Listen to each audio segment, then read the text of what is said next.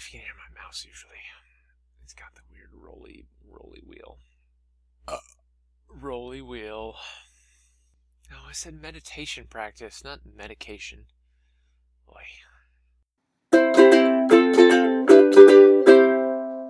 Hello, Jody. Hey, Matt. How are you? I'm well. You are well. That's good to hear. It's good to hear. I'm well as well. Hmm. Good week? Big week. It's been a better week. Good. You know, we've got show notes. We've got a show. We're on the show. Is this the show already? I think this is the show. We've got a bit of follow up. Okay. Go ahead. Yeah. A kitchen ant update on my part. Mm. Yeah, I got professional help with my ant situation. Okay. And did they tell you that the ants were all in your head? No. Not that kind of I did get. The bugs were not under my skin. Okay. Which was good. I got a third-party verification that there were ants in the kitchen. Okay. And they are what's properly called ghost ants, but more commonly called sugar ants. Those are the same. Apparently. And you'll recall, last episode, I said they were not sugar ants. You might be exaggerating what I recall, but go ahead. Alright, well, I was saying that the ants in my kitchen, I would not refer to as sugar ants. Right. You thought they were too big or too small or too... They were just different. Too unsweet? Yeah, they were they were too sour to be sugar ants. Too calorie-free? Yeah, but apparently these are sugar ants, and I had been referring to the wrong ants by the name of sugar ants my whole life. My whole life as a Floridian. I don't know how to... I'm not sure I can cope with this. I feel like a bad Floridian. Well, I feel like I haven't been a Floridian as long as you, but I've done worse things in Florida, so I wouldn't really beat yourself up about it. Are we gonna keep score on who's done the worst things in Florida? Jody, I don't think that that's a game that you can win. In general, that's a way we can't even get in the top, top any kind of percentile on that. I don't think. I mean, talking of which, have you? I know you're a novice Twitterist, but are you? There's a Twitter account called Florida Man. I've heard of this actually. Okay, yeah. Okay, well, I'd like to clarify though, for the listener.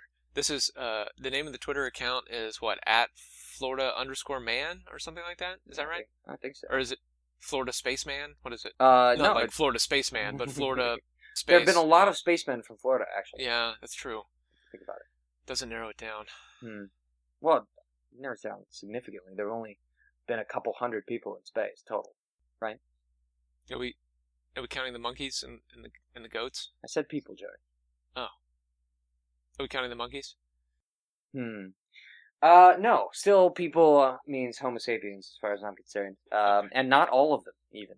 I had a discussion with a student today who was trying to deal with the horror of the fact that the Soviets sent up a really cute dog with no intentions of bringing it back alive. The horror. She had just Google image searched Laika, or whatever. Horror. And whatever that poor dog's name was. Yeah, that dog was kind of cute. Yeah. Now that you mention it. Looked like Crash Dog. Smaller. Huh. They would never send Crash Dog to space. Well, at least he'd fit well in a capsule. Well, yeah, but so many faces would get bitten trying to put him in there. Yeah, I'm not sure I've ever met a dog better suited to escape from a harness. Exactly. or some kind of, launch constraint device. Anyway, so yeah, but yeah, my ants were professionally treated. Apparently you have to bait for these ants. You can't spray them. Why is that? They're too exploratory. They'll that makes no sense. What if you spray them right in the face? Well, then you'll kill that one ant. Okay. So what you're saying is you can. It's not that they're immune to spray. It's not that they've evolved a resistance to our chemicals. It's just that it just won't get them out of my kitchen. I see. So you just you win the battle, but not the war. Exactly. So the guy left some bait where he observed their little exit hatches to be, which were very tiny cracks in the caulking around the countertops. Tiny ants. Yeah, they are tiny ants. So he left some bait, and it's not like a big roach motel affair. This is just like a little dollop of goo nearby their walking path that seems tastier to them than whatever crumbs I'm leaving behind in the kitchen. And so hopefully they take that back to the queen and say, "Look what I've brought for you. Eat this," and then they're all dead. So that's the idea. But they say it with chemicals. Exactly, with pheromones. They say Yeah. all of that with pheromones. What must that be like? You think their language is rich and nuanced and full of feeling? Making the Jackie Treehorn gesture. It's just like French, yeah. Okay. All right. So good. Now you mentioned that you liked your pest control company and thought there might be a sponsorship opportunity there. Have you explored that with them? Not yet. I've yet to give them proper payment, I guess, and encouragement. But they are a really cool local company, and there is another not so local company that almost everybody else uses that is horrible. That I'm so glad I don't have to deal with this other big company anymore. Oh, it starts with a T. I don't even want to say the name. Oh, they're awful. Yeah, I have no idea what you're talking about, but yeah, well, we should offer them an opportunity, I guess, if they have the. I don't know. Do you think they're big enough to really be part of our podcast? They could be. They seem to span both sides of the bay, and even the bit up at the top where where Spring Hill or those fake cities are. That's not a real place. Offering a ground floor opportunity like that to a smallish company like this alleged Double R pest control place, I don't know that makes sense. I think they will quickly not be able to afford it as this expands to its inevitable size. Yeah, they probably can't scale with us. You're right. That's just a rat hole that we can't afford to follow. That's a shame. Yeah, too bad. They seem like good people. So you had to also follow up on the running thing. I do. I get to hound you a little bit more about this. Mm-hmm. I think. Go ahead. First of all, listening to the previous episode while editing, you kept saying the muscles that cause shin splints are pushing on something. But muscles never push on anything. All they can do is pull and resist pulling or resist stretching. And I'm pretty sure I've got the shin muscle attachment points nailed. I will, however, give you props in that if you're pushing super hard at the very end of your stride, as your tippy toes leave the pavement, I think you could hyperextend your ankle in such a way that you could also injure those same muscles that I was talking about. Okay. Well, I'm okay with being wrong about that for one reason, which is that, of the two of us, I'm the one who's running. Yeah, you still got that over me, but not for long. Not for long. Not for long. I'm glad to hear that, Jody. I don't lord that over you because I don't want you to run. I think you should be running. I had to run indoors this week. The weather was crap. Yeah, it hasn't been good. I'm overall not a fan of running indoors. I want the non air conditioned air in my lungs. Yeah, it's better, and it's less boring. And there's lots of good reasons to run outside. Yeah, but sometimes it's just not convenient. If it's between actually getting some running done and getting struck by lightning, yeah, you should probably just hit the treadmill. Going out the door into pouring rain is pretty difficult when you're dry. You know what I mean? Well, you said your information pod lasted in the driveway with the elements for like 4 months, right? Yeah, and now it doesn't work, and right. I've yet to have them pencil me in at the Genius Bar to deal with my information pod problem. Yeah, surprisingly poor choice of booze at the Genius Bar, I found. Yeah, right? Ugh. All they serve is that, what do they call it? Harvey Wozniak? I don't even know. You just made a computer joke, man. Did I? Yeah, that's really funny. Accidentally. Yeah. Oh well. Okay. It is Thursday. So, yeah, you're probably right about the muscle thing. Even at the time, even last week, I gave you credit. I said that what you were saying from a mechanic standpoint sounded like it made more sense. I don't know how I had it all backwards, but I don't care. I fixed my stride, and now I get to run. So, and that is a thing about running on the treadmill. It's weird. I run slower, but I feel like I'm running faster. It's a whole, I don't know, space-time. It's a relativity thing because your reference frame is moving, probably. Oh, completely. And then there's that weird feeling when you get off the treadmill. Oh, it's the worst. Oh, at very the end. strange. At Very the end, strange. I end up draping myself over the front of the machine for a minute just to settle, just to get that to go away a bit. Do you remember? Do you have this from your childhood? Did you used to be a part of a latchkey society or whatever, child care internment camp where you were taken to a skating rink once or twice a week? I had a daycare situation for a while, but it wasn't quite the archetypal latchkey thing that you're talking about. So we certainly didn't get to go to the skating rink. Do you want to talk about that? Well, I want to talk about this. I mean, I mentioned it because it just brought that back, that feeling of you've been running on the treadmill for, 30, 40 minutes, and then you try to stop, and the world doesn't make sense anymore. Well, I remember that from my childhood at the skating rink.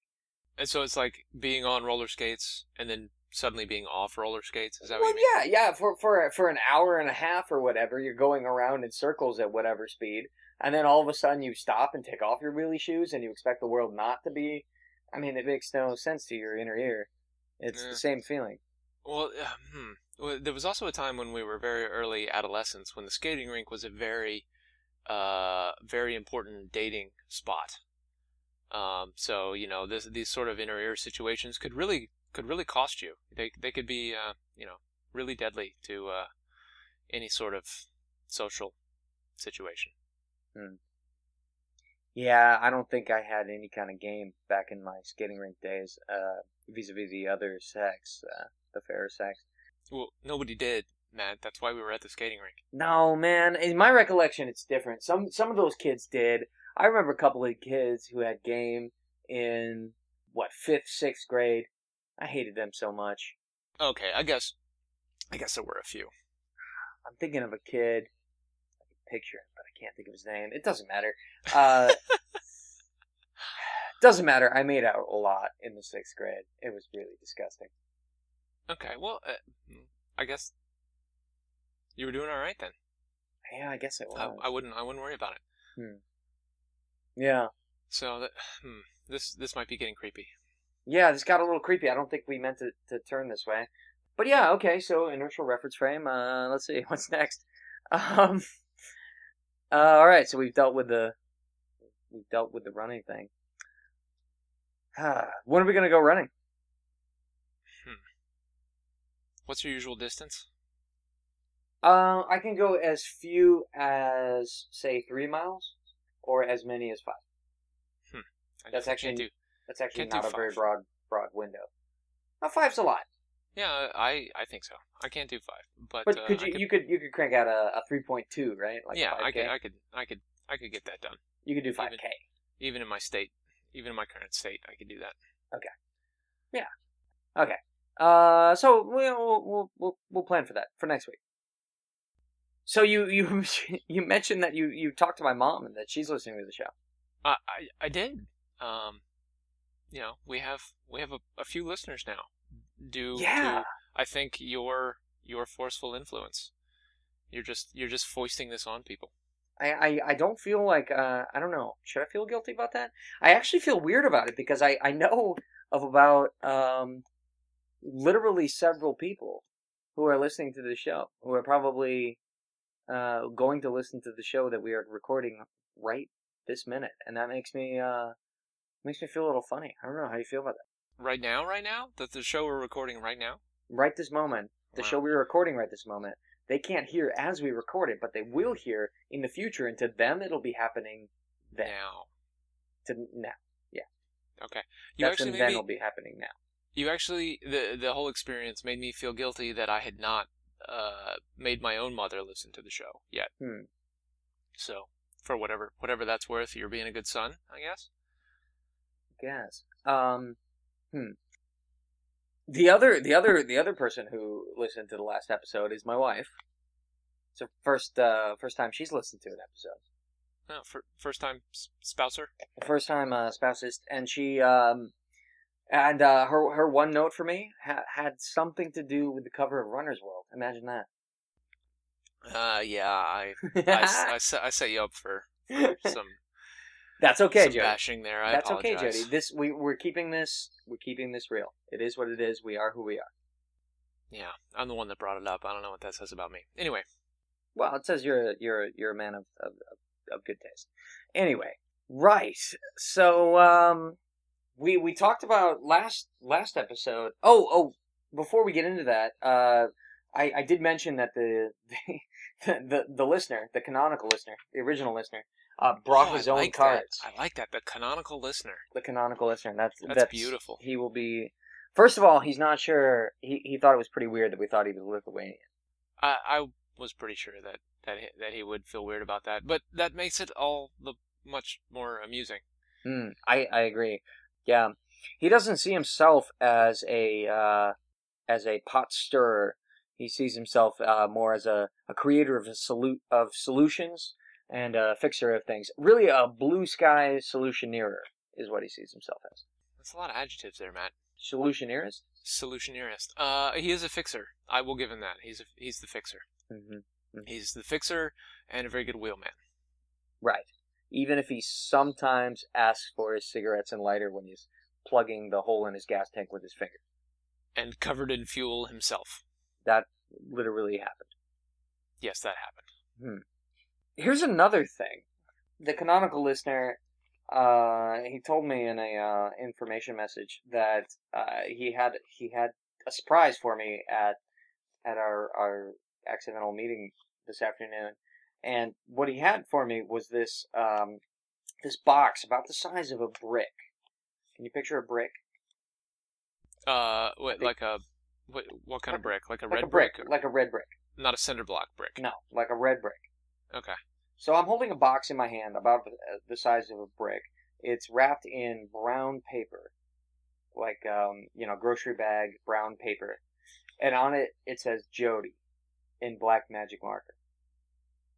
And he handed but he's giving it to you. He handed it to me, and he said, and I said, "What is this?" He says, "That's a surprise." And I said, "Okay, what am I supposed to do with it? Am I supposed to give it to Jody? Why don't you give it to Jody?" And he said, "You should ask him if he wants you to open it on the air." And I said, "Okay, I'll do that." And he said, "If he says you can open it, then you can open it." Absolutely, his Lithuanian tendencies are coming out, I think. I agree. I think they've never been more. Prevalent than right at this very moment. I just turned on the camera, by the way. Oh, I see you. There's some video. Oh, this is awesome. Okay, it's like Christmas. Yeah, kind of. It's remote Christmas. I apologize for the audio listeners who don't get to see the grand unveiling. I'll do my best to describe it. This is kind of a weird stunt for a medium such as this. A podcast. It's not even a podcast yet. A fully audio medium. Oh, see, one of his green index cards fell out. There's a green index card. It says.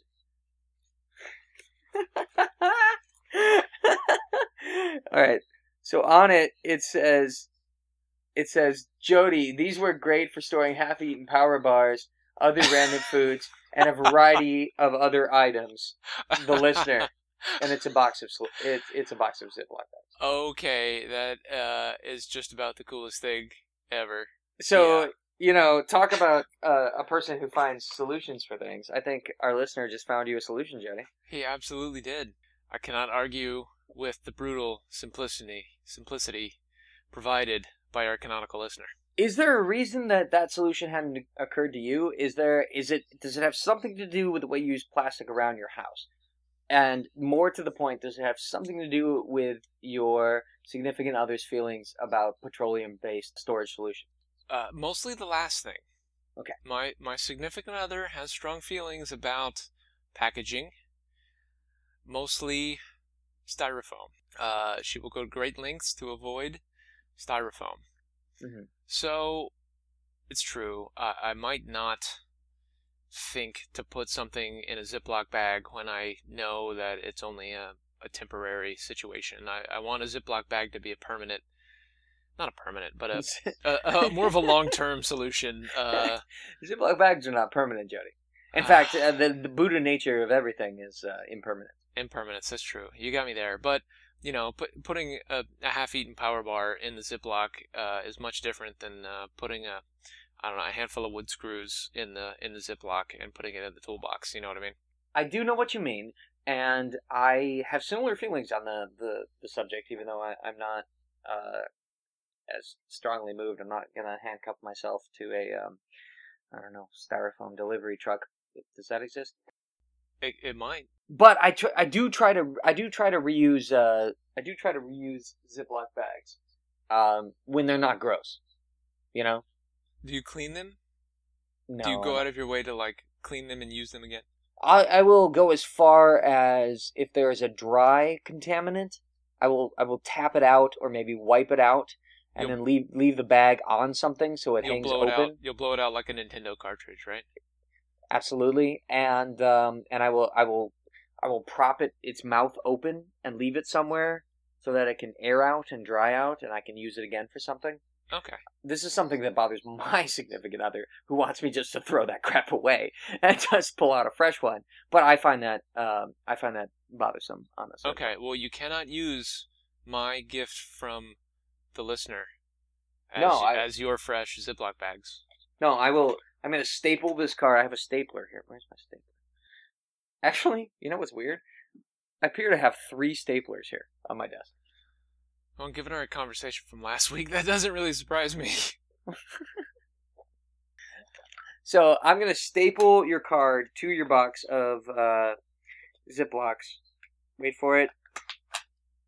And it's done. All right, I heard it. Hopefully that's on your track so everybody can hear the proof. Okay. The proof in the audio. Yeah. So I will deliver this to you, but not on Saturday because you double booked Saturday. Disappointed about that, but we'll have a run maybe Tuesday, Monday. I don't know. Whatever day is good for you. Okay. Do you want to talk about cars? Let's do like a mini car, like a lap around the car topic. Okay. Not a deep dive. Okay. That's not what I want. Okay. Sounds good. You want me to go first? Yeah, that'd be nice.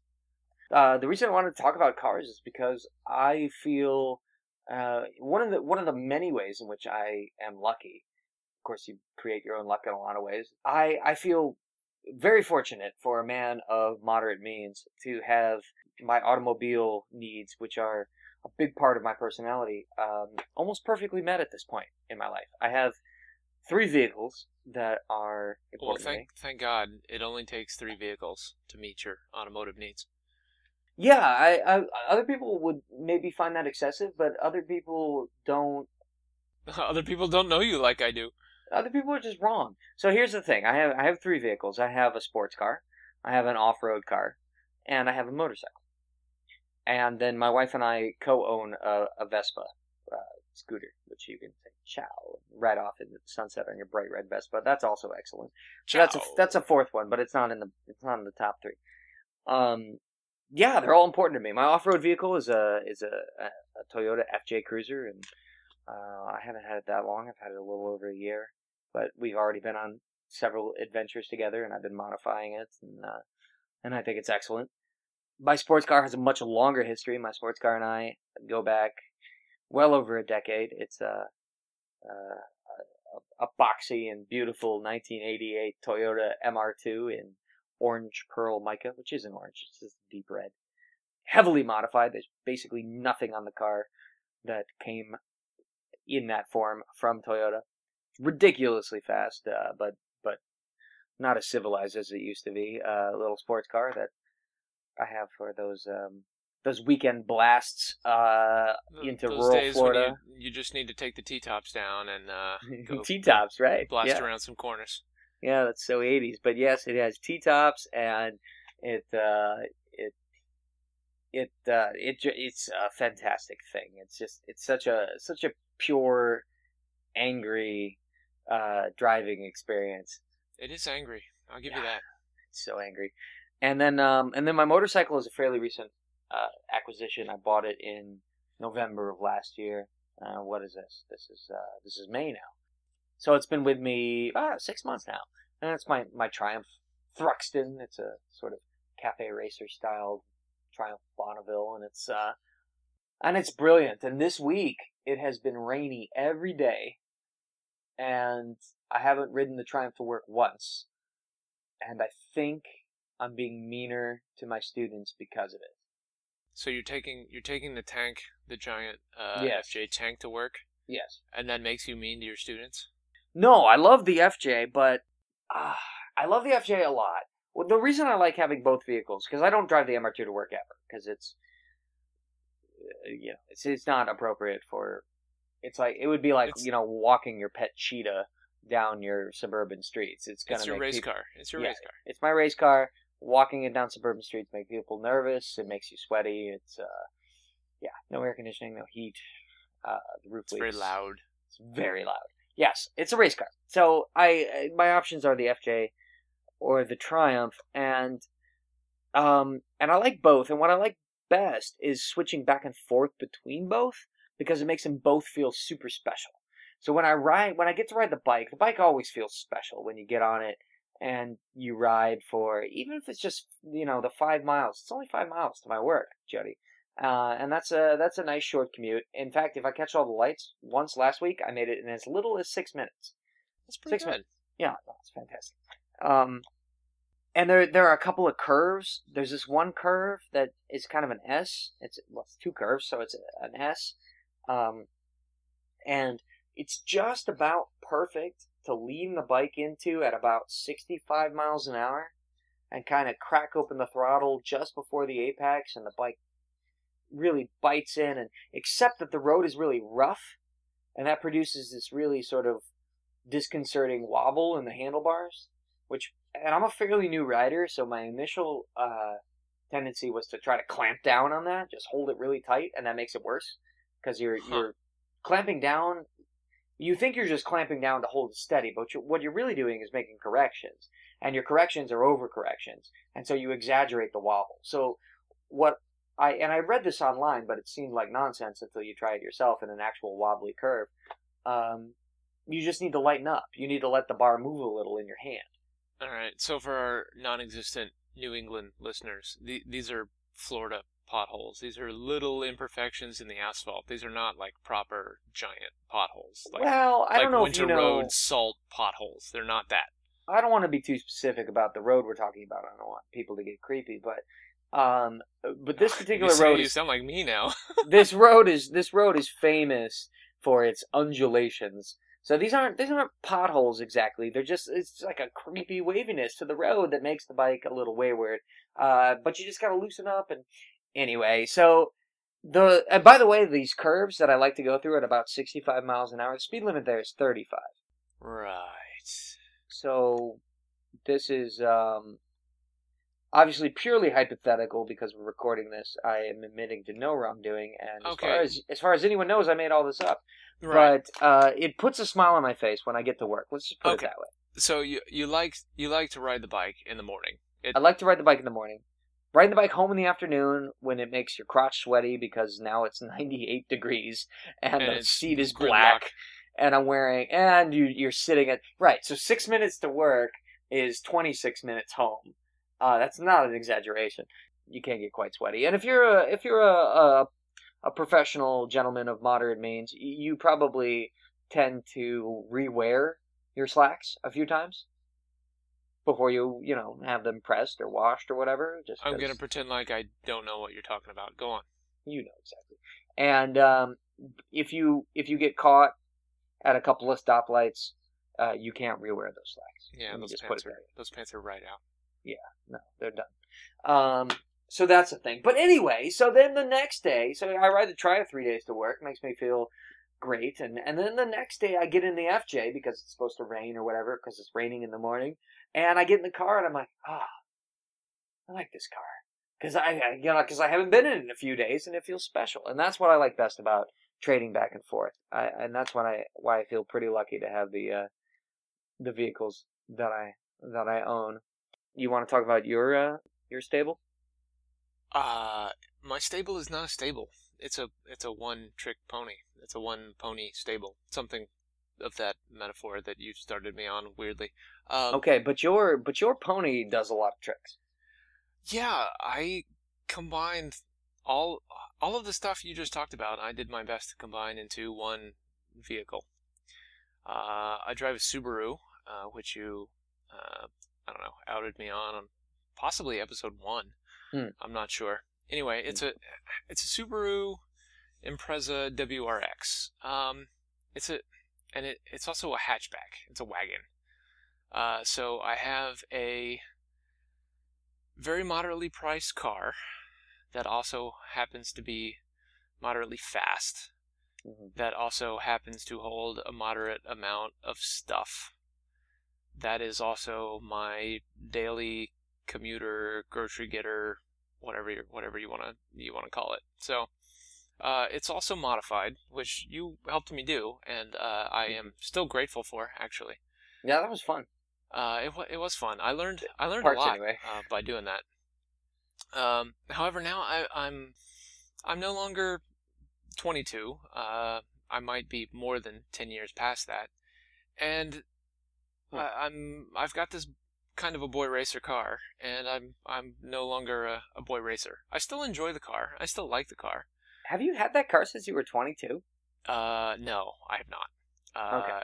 It's a 2004. Okay. I want to say I got it in 2005. I got it used. It's been a great car. I really can't complain about it. It's a cool car. It's kind of loud. And you got the quiet exhaust. I remember it. Well, right? There were certainly louder options. There were more obnoxious options. It's true, but as far as a daily driver goes, it's still pretty loud. If I am in a parking structure, a parking garage thing with a roof on it, even at idle, if I'm just driving around at 10 miles an hour looking for a parking spot, it will set off other car alarms. Yeah, but that's what you want. I mean, those people with their overly sensitive car alarms. Yeah, well, I agree. Those car alarms are overly sensitive, but some days I don't want a car that loud. I got to be honest with you. Right now, I don't want a car that loud anymore. So, I'll maybe take my wife's car more often, a little bit more often. I don't know how she feels about that, but she has a very quiet Econobox car. Yeah. Well, my wife also has a little Econobox, which is also quiet and very economical.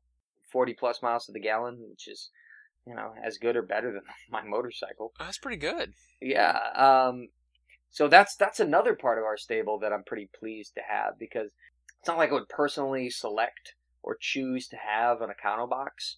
But the fact that my wife does is awfully convenient, because we do a lot of basically all of our co-driving, all the driving we do together is in her car, which means collectively we burn a lot less petrol than we would with my vehicles.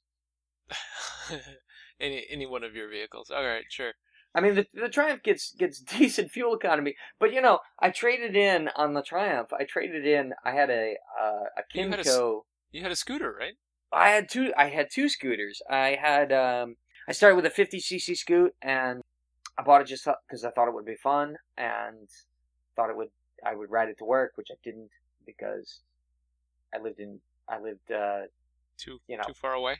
Too far, and the roads required higher speeds than the 50cc scoot could muster.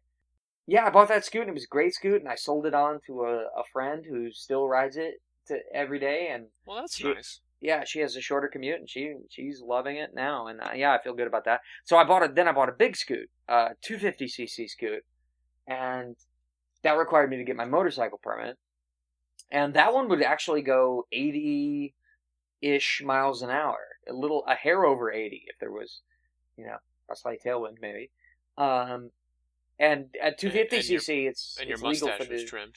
yeah. Well, obviously, at 250cc, it's legal for the interstate. And my rationale for that one was I want a scooter I can ride anywhere. I don't want to have a scooter that I can't take on certain roads in Tampa because people are going 55 miles an hour. Yeah, and And this is Florida after all. You need to get places. exactly, right? This is not a pedestrian area that we live in, Jody. Not even a little bit. No, and a 50cc scoot is ideal for, say, Key West or maybe even New Orleans, where the traffic creeps along. New Orleans, my favorite city. That's where my heart lives. But yeah, Tampa, not so much. So the 250cc scoot, now that was the business. That thing got 70 miles to the gallon. Wow. I put a decent sized trunk on the back. And that I did ride to work, often. And a few dollars worth of gas would go weeks in that thing. And it made a lot of sense when I had the FJ sitting around. The FJ was parked most of the time when I wasn't camping or when it wasn't pouring rain.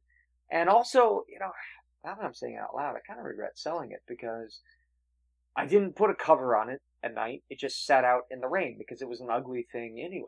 But it always started in the morning, and it was a great piece of transportation hardware, which is what it was. But then I got sucked into the whole romance of the motorcycle thing, and romance of the proper motorcycle. Yeah, so the Scoot had to go, and I already had the motorcycle license. See, this is how they get you. You already got the motorcycle license, and they offer good financing on new Triumphs. And I'm an adult. Apparently, I have credit. So, how did that happen? I don't even know what that means, but okay. It means what it means is they gave me a brand new Triumph, the first new vehicle I've ever had. It's my Triumph. Oh, well, that's interesting. So you bought a brand new. Brand new. It was a 2013 that I got in November of 2012. Wow. Yeah. Huh. Yeah, you're ahead of me there. I've never had a new vehicle like that. I never thought I would do because it always seemed like such a sucker's play. Yeah, bad investment. Yeah, and it's not like I could make money off my Triumph, but I could easily flip it for more than what I owe right now because the supply is so low. Interesting. Yeah. If I don't know, if my wife got pregnant and said, "You're selling the motorcycle." Oh, no, that's a good, emergency plan, I guess. Except she wouldn't do that because, she's a gentleman in her own way. What? Get pregnant or make you sell your bike? She wouldn't make me sell my bike. Okay. She would passive aggressively tell me that my progeny deserves to grow up with a father, and that I should probably not spend that monthly payment on the Triumph and probably not risk death on my way to work. Yeah, that's fair. Just take the FJ. So, the state of Florida no longer requires one to wear a helmet. Oh, I know. Last time I checked. So, do you wear a helmet? Oh yeah, of course. Yeah, no, I wear the full business. I got boots, from boots to gloves, and I wear a leather jacket and a full face helmet, like a properly expensive full face helmet. Yeah, boots and a helmet. All right, that's good. That's for the best, really. Yeah. Yeah, I've upgraded my gear through several iterations as I've upgraded my little scooters. But yeah, now I wear pretty serious gear, even going to work. All right. Is that a good lap around the car topic? There's one more thing I want to touch on. Jody, why do we modify our cars, and why do some people never ever modify their cars? They just want, like, to some people, if they want their car to be different, they just want a different car. No, it's true. They don't see that they could change things about their car. They might put like dice on the mirror or one of those stupid covers on the steering wheel, but that would be it. All right. For me, I was really curious. And it's actually become a theme for the rest of my life, in general. But I really had fun learning how my car worked. Okay. And so modifying it, being able to modify it, was a big part of that. Once I realized that such modifications were possible, I really wanted to get in there and try it and do it and see if it made a difference in the car. It was a scary thing because, you're ripping apart your car. This is, at the time for me, it was the most expensive thing I'd ever had. It was the biggest investment I'd ever made. And here I am, parking it at your dad's house and tearing it to bits and taking it apart. But I was able to do enough research to know what parts to buy, what parts not to buy, what to approach, what operations to approach, and what to leave alone. But did you start that process because you wanted to learn about your car? I mean, I'm skeptical of that point. Or was it that you wanted your car to be something more than what it was? You should be skeptical about that. I don't think I started out assuming that I would modify the car. I mean, you started out reading like Naziok or some nonsense, right? I don't even know what that means, but I remember you saying that word a lot. Is that a word? That is a word. It used to be a word. It might not still be a word. I'm not sure. It used to be a big Subaru Focus car forum where people would discuss ad nauseum how they were modifying their cars or racing their cars or polishing their cars or doing anything to their cars. Yeah. But I guess the original purchase I made because I knew it was a fun and at least had the possibility of modification. I will admit to that. We talked about this a lot. It had the possibility of modification. Yeah, we talked about this a lot back in the days when you were contemplating your purchase. I was for one very, very envious of your of your automobile when it was new. Well, you helped me quite a bit in talking me into the wagon. Yeah, it was always got to be. It had to be the wagon, Jody. Well, but the wagon was a lot harder to find. I know. It's much less common, and I'm still grateful because right now... Because it's much less common. Well, no, forget that. I mean, right now I've got a dog crate and 2 tires in the back of my car. You can't do that with your MR2. No. Certainly not. I remember your Saturn pretty well. Oh, first car. Your first car, that Saturn, I don't know what they were called. I think it was just called I think they just called it a car. Saturn. It was a Saturn car. They had some sort of model numbers, like it. I don't think so. I think you're right. It's like, it was Saturn car number. Car 1. So, it was like SC2. I might have had the SC2. No, it was 1. You had the 1. I had the 1. I promise you had the 1. It's like when you pick up a bottle of wine and it just says wine. There's no varietal. It's wine. The color isn't even mentioned because you don't care if you're buying wine at that price point. You don't care. That's exactly what that car was. That was the worst car, apart from being reliable, which I guess it was, right? It was. It always got us where we needed to go. We could cram friends in it. Right. I could multiple. I want to say I could fit 4, possibly 5 golf bags in the trunk. And that was its main purpose, was getting me to and from the golf course. To be perfectly honest, you and my other friends aside, I would have rather gone to the golf course at the time. No offense. No, I understand. But it was as transportation, you're right. It was effective. I don't remember you ever complaining about it being broken. At least it was a stick shift. Although it had that awful shift light. It was the worst. That would light up. This light on the dashboard would light up in your face and tell you that it was time to shift, even though it was at 2,100 RPMs. It was always the most ridiculous time to shift. It was at 2,100 RPMs. I remember this clearly. Yes. They wanted you in 5th gear by 30 miles an hour. Absolutely. It would have been better as an automatic. Actually, that probably isn't true. It was the worst in terms of the interface with the vehicle, it's the worst thing I've ever driven to this day. And like even the blinkers, even trying to put on the indicators was a chore in that car because it was way too hard to engage. That's true. And so you couldn't do what in a gentleman's car you can sort of put a light touch and you don't engage it so that it sticks. You just get a few blinks and you let go when you've had your 3 or 4 blinks and move into the next lane. That was nearly impossible in the Saturn. It had this... By nearly, you mean completely impossible in the Saturn. Completely impossible. You had to, like, snap that thing down with your whole body weight. Right, you had to put your body weight on to come on at all. You had to put the body weight on the stalk to get the signal to come on.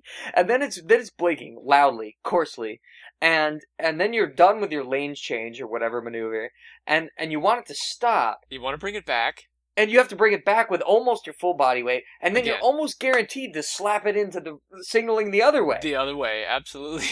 And so, and this is what you see old people doing, you know? But I was doing it as a 17-year-old in your car, because that's how bad the interface was, the driver interface. Yeah. And everything about it was terrible. The steering was the worst, the numbest steering, no connection. It might have been connected by washcloths. Well, so there was no power steering. Twisty washcloths. It was pretty much connected by twisted washcloths. And that shifter, yes, it's always good to be able to choose your own ratios. I'm a believer in that. Even my FJ Cruiser is a manual, but I didn't know that. That's cool. Oh, obviously, come on, you know how I roll. I didn't even know that was an option in the FJ though. Of course, 6-speed manual, but. Yeah, but that had the worst shifter in the world. It was 3 feet tall, and and the gates were purely theoretical. Like the location of the gears were these huge completely circles. Wide, as you just had to guess. You couldn't tell if you were in 3rd or 5th or 1st. You didn't even know. Wasn't, and it's not like the engine had enough power to make you aware of what gear you were in.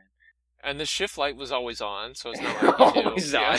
And so it was like, instead of like a shift pattern, it was more like a Venn diagram where there was just lots of overlap between the gears. That's Each gear had a circle, and there was a lot of overlap, and so you were never quite sure.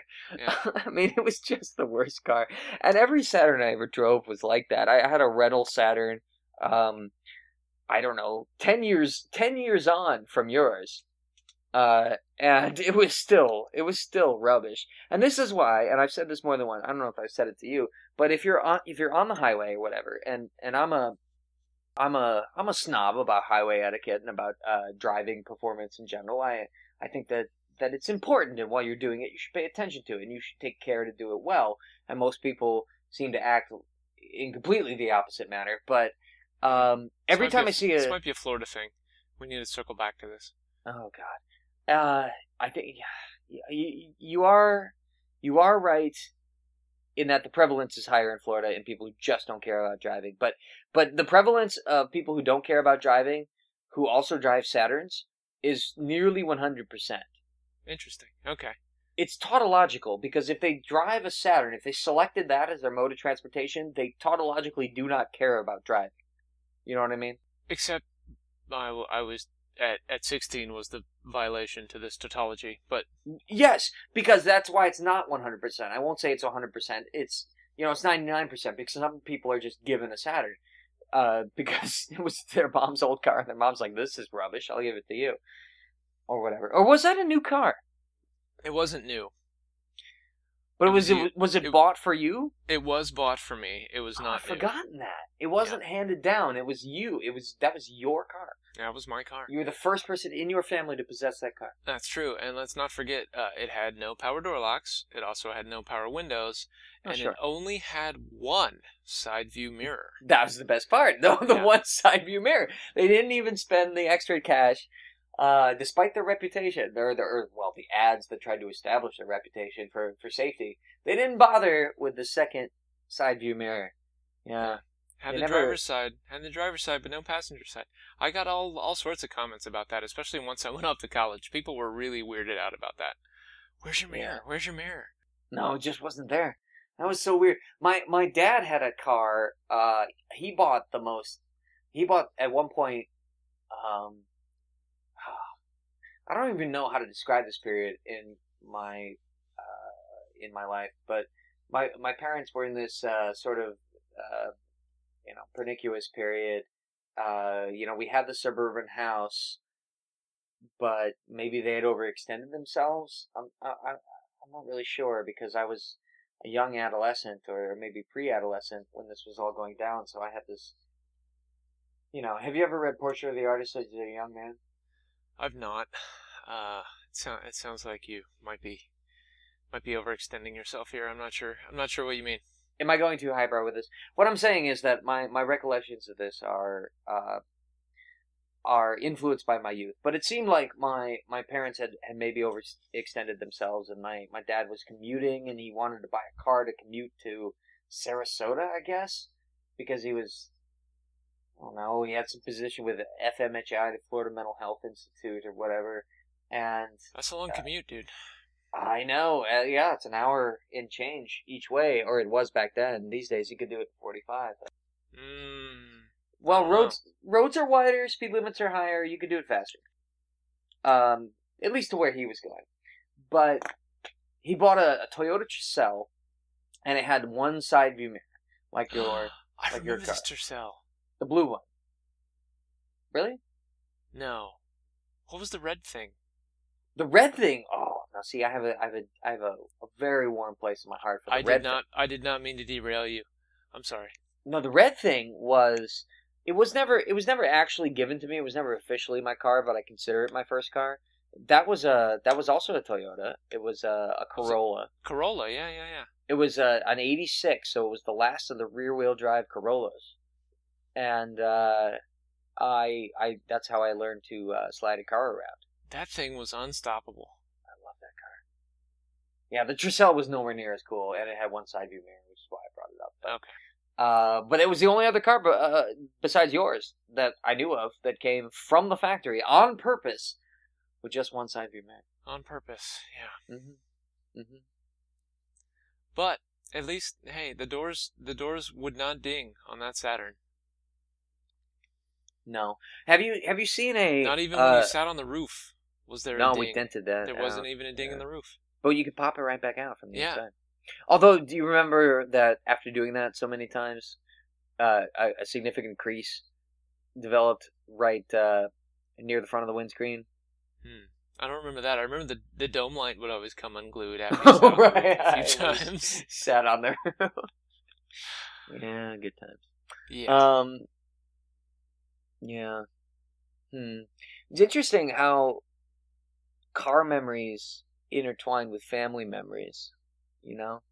How our car histories are inextricably linked, and very poignantly, not just temporally, not just because they happen at the same time, but I feel like, to me, I don't know why. Maybe it was because my dad was a car guy, and I've been into it from well before I could drive. I was into cars and racing. To me, in a very deep, emotive way, car history is linked to my life history. How do you feel about that? Is this seems like an American thing to me? Is it? It might be a deeply American thing. I don't have that same dad into racing thing as you do, but I also ended up being into cars as well. Yeah. So like it just kind of happened. Yeah, you have a cool car, even if it's a bit boy racerish. Have you thought about what's next for you, automobile-wise? Not really. I just don't want to spend the money for another car. I plan to keep driving it until I can't drive anymore. I feel like that's the only way to own a car. Yeah.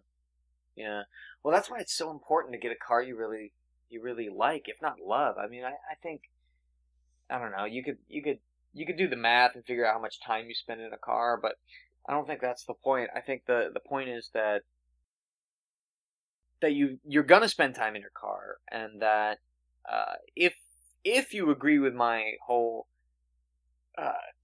worldview that driving is important, it has the potential to not just take you places, but literally kill you. So you ought to do it well. You ought to do it as best you can at any time you're doing it. And you ought to have a machine that rewards your careful attention. So, for example, the Saturn didn't do that because your careful attention, for example, like a gentleman, you want to signal that you're about to change lanes. The Saturn makes that a chore. So it actually disincentivizes being courteous and thoughtful in your lane changing because its indicators were so bad. And you wanna plot a proper course through a turn so you don't have to do something janky and like hit your brakes mid turn that might cause a chain reaction in traffic and cause people to overreact down the line. But the Saturn makes that difficult by having stupid, numb steering with no on-center feel. So if you have a bad machine, it doesn't reward your attempts to be a thoughtful and deliberate driver. You need a good machine. If you care about driving, you need a good machine. Again, this is why you should always be suspicious when you're in traffic around people in Saturns, because they have a terrible machine, and that means they don't care that much about driving. So they will likely change lanes into you. Or do something stupid and unexpected, and they definitely won't signal when they turn because the indicators are so badly designed. It's tautological. I'm gonna devil's advocate you right now and say that, or ask you that. So if we give everybody really nice mechanical pencils and rulers, that everybody will be Frank Lloyd Wright? No, I'm not. That's Jody. I'm not making anything near that claim. I'm not claiming that if we gave everyone a Lotus, everyone would be Ayrton Senna. And what I'm saying is that if you care about driving and try to do it well, then you should choose a machine that will reward your careful attention. So if you don't care, then what you need is a machine that will keep you safe when you crash into things, which you will because you don't care. So you're going to suck at it. You always suck at things you don't care about, right? That's a good point. See, this gets to like core priorities, and this is something I wrote in my note to you, Jody, that I think maybe this show should be about, in a way. Priorities? Not too literally. Priorities. How do we decide what's important to us, and what do we do about the things that we think are important? You know that thing that certain productivity gurus bang on about, which I completely agree with. You can tell when something's important to somebody because it's done, right? You can tell what's important to somebody because of how they act, the choices they make. It doesn't matter what they say is important. Or if you have more priorities than you do hands. Well, that's a different thing. Now, let's not get into the productivity thing. All right. At least not directly. What I mean, I guess, is not priorities in the way that an internet productivity guru might mean. What I mean is, what do you think is important? What matters to you in life? What are the heuristics by which you judge the value of things?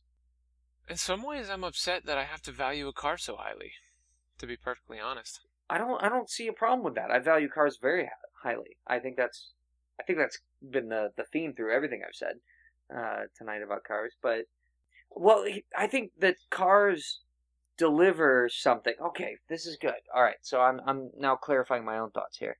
I think that the reason I love my vehicles, all of them deliver on the thing that I think, or one of the things that I value most highly in life, which is, man, I wish I had thought ahead about a word to call it, a word to come up with for this, but it's... Are you going to say the F word? Are you going to say freedom? No, I was gonna say, happiness is too broad. It's a specific type of happiness, right? For example, the FJ and the MR2 and the Triumph, all in different ways, or in different, let's say, settings, deliver sort of visceral thrills related to acceleration. So like as you know, I have some experience trying to teach this to people, but you can't feel speed, but what you can feel is acceleration, whether it's lateral or longitudinal. You can feel acceleration, and I'm an acceleration junkie. When people say they're a speed junkie, what they really mean is they're an acceleration junkie. Yeah, it's true. Okay, so you can't you can't feel speed. You can be going 600 miles an hour in an aluminum tube being shot through the sky, courtesy of Southwest Airlines, sipping on a Sprite, and you have no idea. On the other hand, when I've got the hammer down in the MR2, or when I got my foot on the brakes hard, trying to get it through a corner and it's all squirrely, that you can feel. And same in the Triumph, and same in the FJ, except that's off-road. That's more of an up and down acceleration. Well, there's a lot of up and down. There's side to side, not literally the same. There are not nearly the same lateral loads as you would get on the MR2. Negotiating a narrow trail at, say, 40 miles an hour is every bit as thrilling as negotiating a 2-lane twisty road at 100 miles an hour in the MR2. So they have their places. And the last camping trip, when I was out exploring by myself in the FJ and I backed accidentally into a sinkhole, that was very exciting. Sounds like it. Yes. I was very stuck. I texted our listener, actually. I shot him a text that said, "Very stuck. Stand by." Just to tell him that there was a decent chance I needed him to, stop what he was doing back at camp, get in his truck, get a strap to come pull me out of this. Oh my gosh! Put down the grilled cheese, get the toe strap out. Exactly. I got out of the hole on my own, for the good. record, but it took many attempts, and the rear bumper of the vehicle was resting on the ground. It was pointed directly up at the sky. So it was exciting. Anyway, so those three vehicles deliver thrills, I guess you could call it, or they deliver. What's the word? What's the chemical? What's the chemical response I'm talking about? Adrenaline, an adrenaline rush. Yeah, is it that simple? I feel like it's more than that.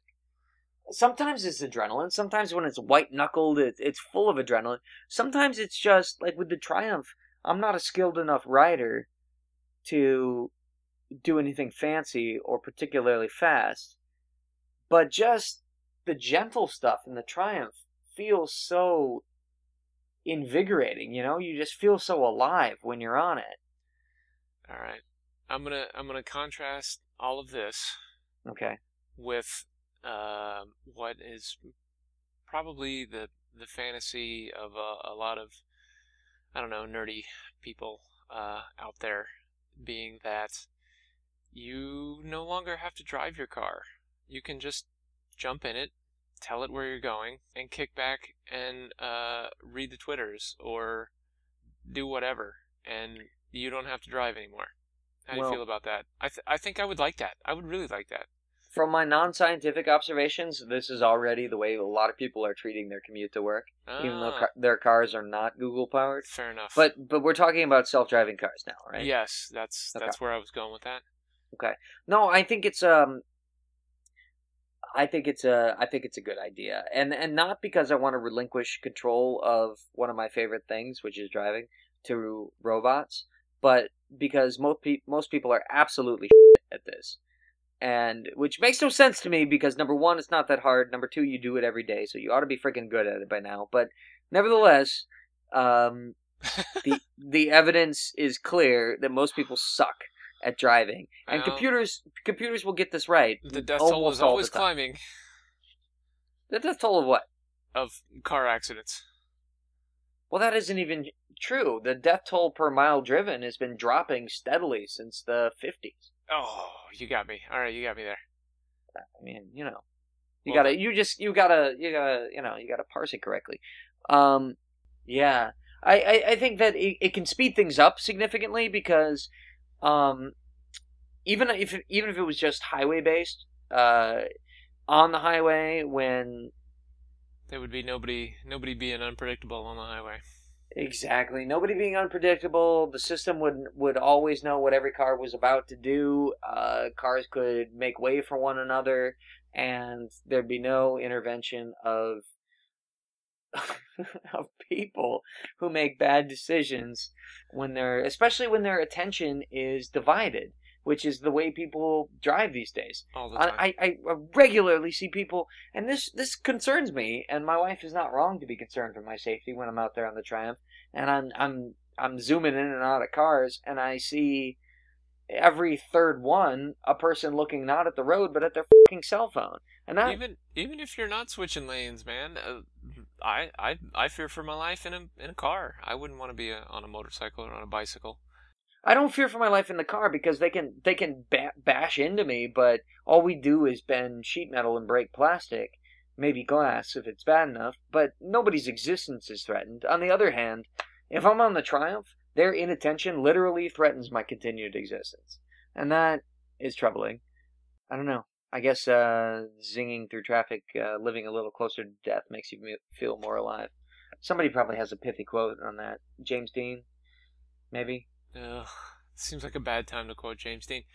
I don't even know where you'd Google that. Go ahead. Sir Edmund Hillary, maybe. I'm not sure. Because it's there. All right, we have to stop this. This is too much car talk. It's too much. It's too much. Okay. Yeah, we're way over time. But no, not really. What? You editing this week? Well, no. We talked about this, right? I brought somebody in. Who'd you bring in? Okay, well, what I mean is, what we talked about is inventing a person that we were going to bring in. I thought you'd be right on board. I was trying to set you up. I thought you had a name. I'm sorry. Oh, I'm sorry. I wasn't ready for that. What I'm saying is we need to come up with a name. Okay. So this is for our fictitious intern. Yes. It doesn't have to be just the editist. We can give her all kinds of different jobs. Absolutely. Take a letter. Yeah. Do you think it's more sexist for our intern to be a male or a female? Okay, this was my only thought on this. Was that it should be Pat. No, I don't like that. No? Well, we have a friend by a similar name. Well, and I don't think we should use okay. I think we should use that. Yeah. Well, I don't know. You know, we might be asking Pat for music help. We might be asking Pat for art help. We are actually asking Pat for both of those. For both of those, yes, I realize that. Nobody knows if Pat's male or female. Pat, except that everybody who's listening now knows exactly who Pat is. You're right. That's the problem. Yeah, that's the problem. So, but our intern, I don't want to be sexist. So okay. I felt earlier tonight. I was thinking, well, let's make it a woman because, people just assume it's some dorky dude. But no, I think it should be a dorky dude. Is it worse that we've assumed like, oh, it's an intern, she's in a subservient position, so it's a woman? I think that might be more sexist. Yeah. I think it should be a dude with a weird name like Sage. Ooh. Or something like Goofy and Montessori and West Coast sounding. But we're gonna. No, I like where you're going, but it's gonna be something we're gonna say, right? Like during the show. I don't know if I could say Sage unironically. You're right. Well, this is harder than I thought it was gonna be, Matt. Yeah, I thought this would be easy. Maybe Sage is good. But it doesn't sound like a name. You're right. It doesn't sound like someone we're annotating for. You know what I mean? How about Neil? Neil. Bob? No, not Bob. Not Bob. Not Bob. Neil. Neil? I don't mind Neil. Did you get that yet? Neil. You got that? Neil. Okay. Neil Knudsen. Neil. Well, we wouldn't want to give his last name. We wouldn't want people stalking him. Okay. All right, that's fair. Okay. Neil. So Neil will be editing this week. Yes. We brought Neil on board. Do you have any particular notes for Neil on the editing? Neil, drop a marker when Matt is talking about speeding, and cut all that stuff out. This is way too late now. This is like an hour later to drop that marker. But Neil, you know where the marker goes. Yeah, Neil, by the way, also might have swore several times. You're going to need to put dips in there. We don't want the explicit rating on the information tunes. Neil's got his work cut out for him. This is a long one. Yeah. Oof. Oh, I got one last thing. I actually am going to tomorrow meet with somebody about a job. I guess it's called an interview. I have a job interview tomorrow. I've heard it called that. Okay, congratulations. Yeah, it's a job I don't really want, except for maybe a plan B. So, what do you think I should wear? Do you know the culture of the place at which you're interviewing? Yes. dress one tiny notch above that.